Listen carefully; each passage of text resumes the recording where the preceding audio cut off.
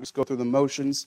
But Lord, that you'd be pleased to meet with us, to stir our hearts, Lord, to speak to our hearts as your word has been opened. Father, we pray that in all that's said and done, that you'd be glorified and magnified above measure. Father, with a singleness of heart, may we all have a desire to see exalted here in our midst. Lord, help us to have everything put aside, Lord. I pray that our hearts, our minds would be set upon the right things.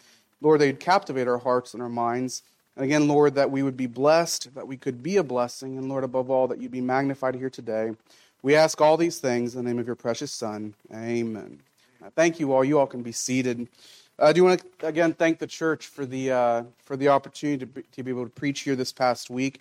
I have thoroughly enjoyed my time up here, and I've enjoyed my time with Brother Holt. I've not known him for very long, and my dad said if I ever spent time with him, I'd really like him. Oh, how he was wrong. I'm just kidding. I've really enjoyed being with Brother Holt. I asked my brother, one of my brothers, me and him think a lot alike. I said, so what do you think of Brother Holt? He's like, well, what you see is what you get. And as far as I can tell, that's true, unless there's something I don't know. But it has been a blessing to be here this past week, and I thank everyone for the hospitality and for you all's kindness. Jumping into our text here for today, we're going to focus on verses 3 and 4. Where's Seth at? I don't know if I wrote verses 4 and 5. It's 3 and 4, though, just to be clear. When Jude writes to the church here, there seems to be a pressing problem that the church is facing, and that is the problem of apostasy. You'll notice in verse number 3 when he writes, he says, "Beloved, when I gave all diligence to write unto you of the common salvation," it seems that Jude's initial desire was to once again write about the gospel of Jesus Christ, as many of the epistle writers had done, as a reminder, as an encouragement, and of course for the purpose of evangelism, to remind the church of all that Jesus Christ has done on the cross of Calvary. And so, as he introduces the letter, he says there in verse 1, "Jude, the servant of Jesus Christ and brother of James, to them that are sanctified by God the Father and preserved in Jesus Christ and called."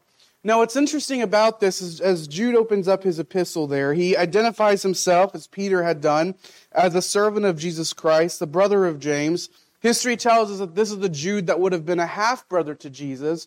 And if you go back to the Gospel of John, it seems that initially he wasn't actually a follower of Jesus until later. And it's always struck me how the Lord had used someone in such a powerful way, even though it was later in life. But he goes on to write, and he says there, "To them that are sanctified by God the Father and preserved in Jesus Christ and called." Was to once again write about Jude the gospel writing to Jesus Christ, as many of the epistle writers more or less had done, apparent through all of the epistles, and this one is by no means an exception. And he says there again, they're sanctified by God. It's important to understand before we get to verse 3 and 4 that what's one of the many details that set Christianity apart from everything else in the world is that we are called by God. We're not called by a man. We're not called by some man's philosophy. We're not called by someone else's ideology and their new kind of moralism or their new way of life. But as Christians, what makes us different from everyone else is that we are called by God himself. We're not called by parents or grandparents or by a church or by a pastor. Now, again, can God use these people in our lives? Of course he can. But at the very heart of it, God is the one who has called each and every one of us, regardless of who you are, what you have done, what you haven't done, how much you've accomplished for the glory of God, how far you fall short on a daily basis while wrestling with the flesh. If you are in Christ, you are called by God and no one else. It is a personal relationship between you and God. And again, that's what sets Christianity apart from every other thing. And he goes on to say in verse 1, "and preserved in Jesus Christ and called." Now, the idea there is that we are called by God, and this has been accomplished through the work of Jesus Christ on the cross of Calvary. And it is through the continual work, it is through the everlasting work, maybe I should say, through Christ that we are preserved. When Paul wrote to the church at Galatia, there's something interesting that he kind of, he becomes, I don't know that it was necessarily sarcastic, but he challenges the Galatian church, and to paraphrase a little bit, he says, did you begin in the Spirit, but now you're perfected in the flesh? And the problem was, it seems that the church at Galatia, they full well acknowledged the gospel of Jesus Christ and its need and its importance to the salvation of a soul, But in regards to being kept, they had now gone to works. So, we're saved by Christ, but, we better keep the law of Moses just to be sure we're kept. What they failed to understand and what Paul was getting at is that we are saved and kept by Jesus Christ. God did not save us through the work of his Son and then set us on neutral ground for us to make our way up to heaven from that point, but we are kept our entire lives by Jesus Christ. And then Jude goes on to say, and called. And he goes on in verse number 2, mercy unto you and peace and love be multiplied. We heard about that last night. Now, when we come to verse 3, he says, beloved, when I gave all diligence to write unto you of the common salvation. Again, it seems to be implied he was going to write once again of the gospel. He goes on to say, it was needful for me to write unto you and exhort you that ye should earnestly contend for the faith. So for whatever reason, and I say this carefully because I don't know that this is exactly what was going on, but it seems that Jude felt led to write about the gospel, and as he was contemplating the church he was writing to, and he was contemplating those who'd read the epistle, the Spirit of the Lord led somewhere else. And so he goes on to tell us in verse 3, it was needful for me to write unto you and exhort you that you should earnestly contend for the faith. So now Jude is saying, all right, I was going to write about the common salvation, but now I want to encourage all of you how important it is that you earnestly contend for the faith. Now, what's interesting about this is that the idea behind contend is it's a really big word. The implication of the word contend, to my understanding, now I don't know, I couldn't write or speak Greek to save my life. I've just heard that the word there carried the idea of almost this wrestling match or this physical engagement in the form of some kind of a fight. So the idea of contend there is not simply the idea of having this verbal sparring match that is somewhat shallow, but the idea is it's a struggle. It's a wrestle against someone else. I'll admit this now because I'll be leaving later this afternoon, so I'm good. I'm really ticklish, all right? I'm ashamed to admit that as a 30-year-old, I'm still ticklish. I always hoped I'd grow out of it, but I still haven't yet. Maybe when I'm 40, I'll tell you all if I see you all again at that point. I'm really ticklish. Now, because I'm really ticklish, I don't really like to be tickled. Now, my little girl, she thinks it's funny, and in her little 3-year-old way, she'll come up to me and go, tickle, tickle, tickle, and it doesn't really tickle. Don't tell her I said that, but it doesn't really tickle that much, you understand? Now contrast that with my dad and my 3 brothers, where one is on each arm and each leg, and they all using the other hand to tickle me. Now that's different. And I will flail, and I will turn around, I will wrestle around, I will kick, I will do whatever I have to do to get away from them. You understand the idea of contend there is more a picture of the second one. It's not this kind of fight, if you will, that I would have with my daughter who's trying to tickle me, but it's this idea that there are these big, strong, much uglier men than me, to be clear, for those of you not my brothers. They're on top of me, trying to do something to me that I don't like. Now, of course, we understand that's still in the context of a friendly engagement, if I could call it that. So, but it's the idea that you are under attack and you contend for your life. You are quite literally fighting for your life. And so Jude writes to the church, and see, he encourages the church. He says there again, it was needful for me to write unto you that and exhort you that you should earnestly contend for the faith. So it's not that we just contend for the faith, it's that we earnestly contend for the faith. We don't sit passively back and say something here and then when we see wrong going on, but we earnestly contend for the faith. Now, really quick, before we leave this, I want us to understand what this does not mean, all right? First of all, this is not telling us to be needlessly offensive or obnoxious. I've known people, and they make it their life's mission to tell anyone and everyone the truth.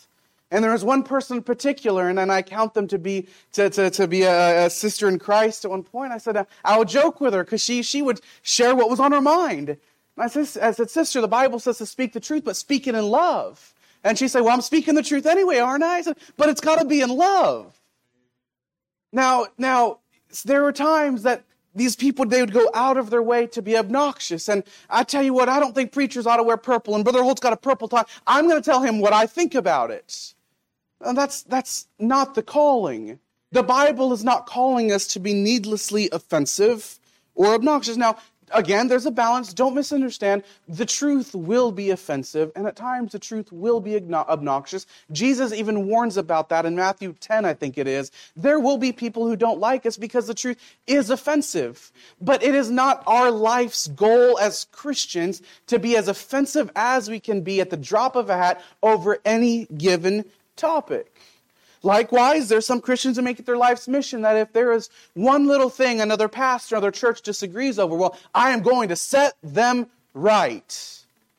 People who argue over the elements of the Lord's Supper, over these little things that in the end, they're just peripheral. But instead of being burdened to be an encouragement to another brother or sister, instead of being burdened to see people saved and to witness to these people, oh, you mark their word, they will set you right on whatever it is. You fill in the blank. There are people who are more legalistic and pharisaical about things. And if you don't measure up to my standard of what is right, because I think you should not do this or you should do that, the gospel is never proclaimed to the end of salvation or exhortation. But I tell you what, you better not wear purple ties or whatever it is. Now, when the Bible tells us to contend for the faith, that's not what it's getting at. Again, we're not to pick a fight every time that there is some small kind of disagreement. And it especially does not mean we are to sacrifice witnessing at the altar of wanting to make someone agree with us. The Lord convicted me of this years ago. There was, outside of our house, there was a Jehovah's Witness, there was some Mormons, and there was me, the Baptist. It sounds like the beginning of a bad joke, doesn't it? Jehovah's Witness, Mormon, and Baptist, right? And I don't remember all that came up, but every time, I think it was Jehovah's Witness would bring up a point, I felt like I had to refute that point. And after an interaction that lasted 30, 45 minutes, maybe an hour, the Lord kind of convicted me because I don't know that I actually gave him the gospel. But I argued his points down. Y'all see what I'm getting at? Now, again, don't misunderstand. There are times that before we can give the gospel, we have to disarm them.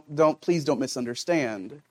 But if we sacrifice preaching or witnessing to some lost soul in the name of just arguing them and to show them how wrong they are, then we have completely missed the point. And that is not what Jude is getting at when he tells us here to contend for the faith. What this does mean is that we are, if I could word it like this, we are to know what we believe, why we believe it, and communicate that in a wise and loving manner. 1 Peter 3:15, we're familiar with the passage, be ready always to give an answer to every man that asketh you a reason of the hope that is in you with meekness and fear. Why do you believe what you believe? It always struck me there, and it doesn't necessarily say this explicitly, but in the book of Genesis, there seems to be a definitive moment when Jacob met with God.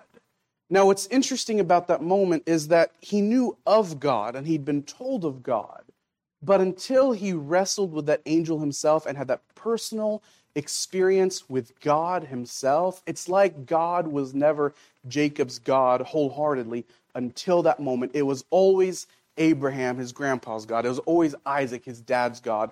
But at that moment, God became his God.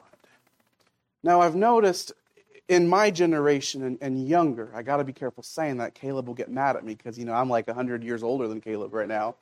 Among the younger generation, when we think of God, it's always mom and dad's God. It's pastor's God. It's the church's God.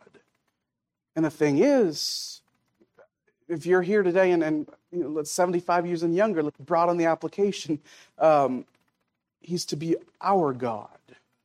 We're to know what we believe, why we believe it, and be able to communicate that in a way that is wise and loving. Now, carrying on, we'll come back to this in just a moment.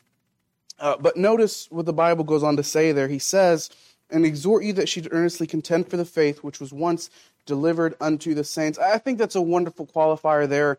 I've already touched on this lightly, but what are we to contend for? We're to contend for the faith that was once delivered to the saints. I'm not to contend for my ideas. I don't know who drives a Chevy, who drives a Ford, or who are enlightened and drive a Toyota, but my job is not to come here and tell you all, this is what you should be driving, this is what you should be doing, this is what how you should be acting.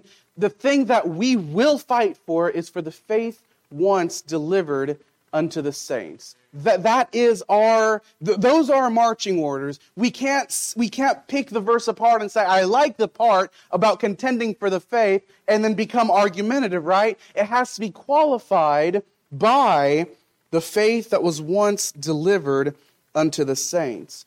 Now he goes on to say there in verse number 4, he goes on to say in verse number 4, the reason why we are to contend, and he says, for there are certain men crept in unawares. Now, the whole point of the book of Jude is that of apostasy, all right? These were people who truly knew the gospel. These were not necessarily cults per se, but these were people who truly knew the gospel and then left it in a terrible way. But you see, that kind of thinking, that kind of ideology, it doesn't come in like a wrecking ball where it's undeniable. It creeps in. I was told half-jokingly once by a man that had been married much longer than me, said that he learned that if there was something he wanted to buy, he would look 6 months ahead. And 6 months before he'd want to have that thing, he would bring up the idea to his wife and say, I'd really like to have whatever it is, you fill in the blank. And the initial reaction is, well, it's expensive or we can't afford it now. And, it's the initial reaction is, we can't do it now. And he said 5 months, I would say, well, I think I'm going to get one of these at some point. And after 6 months of slowly kind of just pushing that idea in there, 6 months down the road, they're okay with it. Now, that is not advice for those of you who are married, all right? Don't take that from me. I see the look on some of y'all's faces. That's not my point. But the idea was, he doesn't just drop it on his wife and say, I'm going to do this and risk harming the family. Just kind of slowly put it in there. On a more serious note, I'd heard of two men back in the 90s, and I have yet to look up the book or verify the details of the story. But they said that the story goes that there were two men back in the 90s. One had, I believe, a degree in psychology, and the other had a degree in business, and they were both homosexual. And they got together and they said, what's the best way to normalize the homosexual agenda? How do we make it, back then, it was kind of looked down upon. How do we make it a norm, a social norm? And the story goes, they said, what we do is we slowly introduce it into society, slowly but surely, and in time, no one will think twice about it. Look back at the last 30 years. Very slowly, it started, with more television shows and movies that were more geared to adults. And now there are children's shows where a character will have two moms or two dads or something like that. What, did they just drop a bomb into society and say, this is how it's going? No, it crept in unawares. It slowly works its way into people's mind to the point it's normal. Again, Jude says there, for there are certain men crept in unawares. He goes on to say, who were before of old ordained to this condemnation, ungodly men turning the grace of our God into lasciviousness, and denying the only Lord God and our Lord Jesus Christ. I do like, on a side note, who were before of old ordained to this condemnation. Contending for the faith has been hard, is hard, and will be hard. Many Christians have given their life contending for the faith throughout history. History is marked by the blood of Christians who gave their life for it. But I like that Jude includes this. In the end, they were ordained for condemnation. That doesn't mean it won't be a struggle. That doesn't mean it won't be difficult. But in the end, they've been ordained for condemnation. But he goes on to say, ungodly men turning the grace of our God into lasciviousness. Now, the idea there, it's somewhat of a mysterious idea, and the best way I can put it for the sake of time is that they turn that which is transcendently good. They turn that which is that is holy and eternally good, the grace of God. You know, when we stop and consider all that the Lord has done for us, I came across this video the other day, and it was some atheist, and he said something along the lines of that if there is a God who has let all the bad things happen in this world, all the horrendous thing happen, that God must be a maniac, I think is what he said. You know, the truth is, God made everything good. I think I touched on this a little bit the other night. God did everything good. You go to the book of Genesis, he said of everything that it was good. And you all know who messed it up? We did.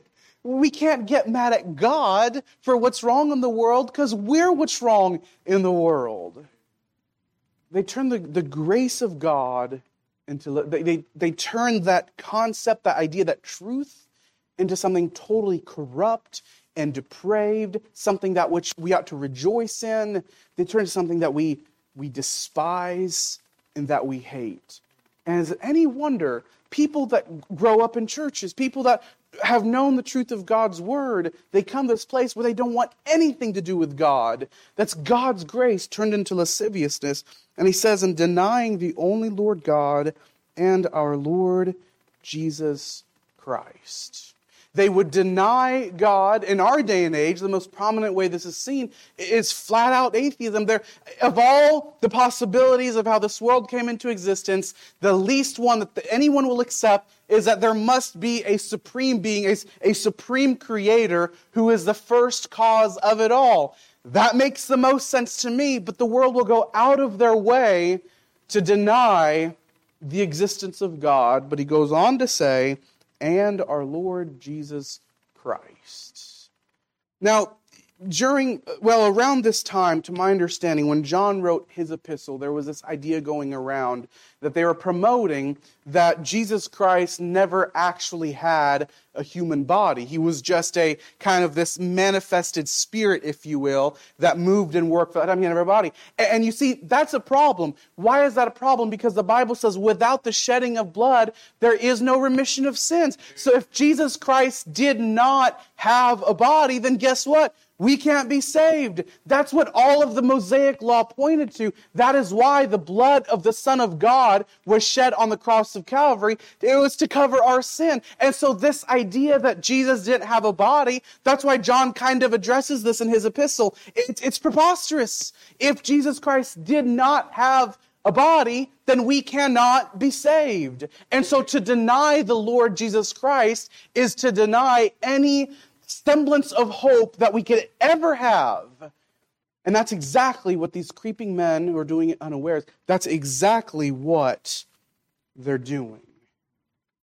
Now, this is of utmost importance, dear Christian, because, again, without the work of Jesus Christ on the cross, we're in trouble. Let's bring this, give a few things here and kind of touch on it in a more concrete way, all right? So we've established everything Jude has said, so bear with me for just a few minutes, all right? In our day and age right now, there are many philosophies and ideologies. It is the blessing and the curse of a melting pot of a country. And I do believe that. I believe we are blessed as a country, but so many different ideas come and go, right? Now, that's not really important. We live in a sin-cursed world, and it's not surprising. There's no matter where you go, there's always going to be these differing ideas, but it becomes a problem. And this is where contending for the faith becomes of utmost importance. It becomes a problem when the person and the work of Jesus Christ comes under attack. In our day and age, just to give a few illustrations of this, and I'm sure some of you have kept up with it because you hear it everywhere. There is this idea of, for instance, what's referred to as social justice, equality and equity. Everyone should be equal in every way. It doesn't matter what you do. Well, the problem with that is it kind of promotes the inherent goodness of man, which takes away the need of a Savior. There are other ideas. There's some ideas that are that have gained a lot of traction where they say the essential problem of society is that of race. And if this is the color of your skin or that's the color of your skin, then that's not right. And you shouldn't feel good about the color of your skin. And if you just make things right because of the color of your skin, then society would be better. Now, why is that a problem? Because the problem with any given society is not the color of our skin. The problem with any given society is our sin. And guess what? If we do not rightly diagnose the problem, then we will not rightly give the needed medicine, the needed balm. If Brother Holt comes to me and says, man, I've got my eyes are killing me, something's wrong with them, something fell them, I don't know what in the world's going on. I mean, I've got this wonderful cream that makes my feet feel really good. Put it on, maybe it'll help. Now, what's wrong? I have totally misdiagnosed the problem. It's at the other end of his body, so to speak. And so if I don't understand the problem, I can't give the proper medicine. So when the world comes along, and any given idea, I'm not just nitpicking a few of them, but when the world comes along promoting and saying what's wrong with society and Jesus Christ, and what's wrong with society is not our inherent wickedness, not our inherent sin, then guess what? Guess what we don't need? We don't need the gospel. As long as we fix this, this, and this, Jesus Christ has no room in our society because that's not the problem. And so, dear Christian, it is our calling that as society, it is upon us. God has placed the responsibility upon our shoulders that when the faith comes under attack, and people will say that the problem is not sin. It is, it is your level in society. It is the color of your skin. It is whatever it is. People come along and say, sin is not the problem. It's this instead. We contend for the faith. We contend for the faith. Now, as I bring this portion of the revival to a close, and you guys get the good preaching later, how long has the church been around, in existence? Brother Holt? It's 52? 52? Okay. That's 70 years, isn't it? 2022, about 70 years, right? I'm doing my math right. I was homeschooled, so I'm not sure that's entirely right. 70 years. There has always been a generation who's contended for the faith. And I'm not saying that any of them were perfect. I don't know the history, so I don't know. There's no perfect church. There are many Christians who've made mistakes. I full well realize that. It's too early for me. I didn't have my coffee yet. I understand. I'm not talking about a perfect, sinless church. I'm not talking about perfect, sinless generations of Christians. But by God's grace, there's always been a generation of Christians who have stood for the truth and contended for the faith. And for 70 years, you all are still here. The Lord has blessed you all, and I mean it from the bottom of my heart. The Lord has blessed this church with some young families, and it's encouraging to see that. And if you're here today, and let's broaden the application, lest anyone say I'm being exclusive. If you're under 105 years old, is anyone here over 105? It doesn't look like it, just to be sure. Then do you all know now whose turn it is to contend for the faith? It's you all's turn. Now this takes us back to 1 Peter. This is why we need to know what we believe, and not just what we believe, but why we believe it, and be able to learn to communicate that in a very wise and loving way. One thing that I've noticed in growing up, of course, as five of us, is that at this stage in parenting, if Lena asks why, you know what I love to say? Because I said so. I don't need to stop and think about it. I don't need to come up with a reason why. Because I said so. I am the authority in her life because I said so. I tried that with my wife. Didn't go over very well. But I've learned that when she's 15, 16, 17, 18, I'm going to have to have a reason of why I said so. Now, as Christians, what is our message? Our message is the death, the burial, and the resurrection of Jesus Christ. Our message is that we are dead in our sins. But as Peter put it, may we be ready to give an answer to every man who asks us of the reason of the faith and hope that is within us. Dear church, and I don't know who are members and who are not members. I don't know who the oldest member is or the youngest member, but now it's our turn to step up. That's kind of scary. The Lord has put us here right now, right here. It's no accident that you all are here, and there are rampant, unbiblical, anti-gospel philosophies and ideologies going around. God, it was not an accident that you were born here and that you were placed here and now. I've always loved what Mordecai told Esther. He says, "Who knoweth whether thou hast come to the kingdom for such a time as this." Just some young Jewish girl. Apparently she was beautiful, but that was it. But God strategically placed her right then and right there for a very specific purpose. Now, am I saying that you're the next Esther? Probably not, especially Brother Holt. I don't know if you ain't got like anything like that. But God has sovereignly placed each and every one of you here right now. It's our turn to contend for the faith. So as time and opportunity prevails upon us to do so, dear church, dear saints at Winton Place Baptist Church, may I echo the words of James. I exhort you that you should earnestly contend for the faith. The scary thing is that what's on the line, it's not necessarily us. You know what I'm saying? I mean, I'm 30 years old. I more or less know where I'm at in life. But what's the world going to look like when my daughter's my age? The reason we contend is not entirely for ourselves, although partially for ourselves. The reason we contend is because I've got a 3-year-old little girl.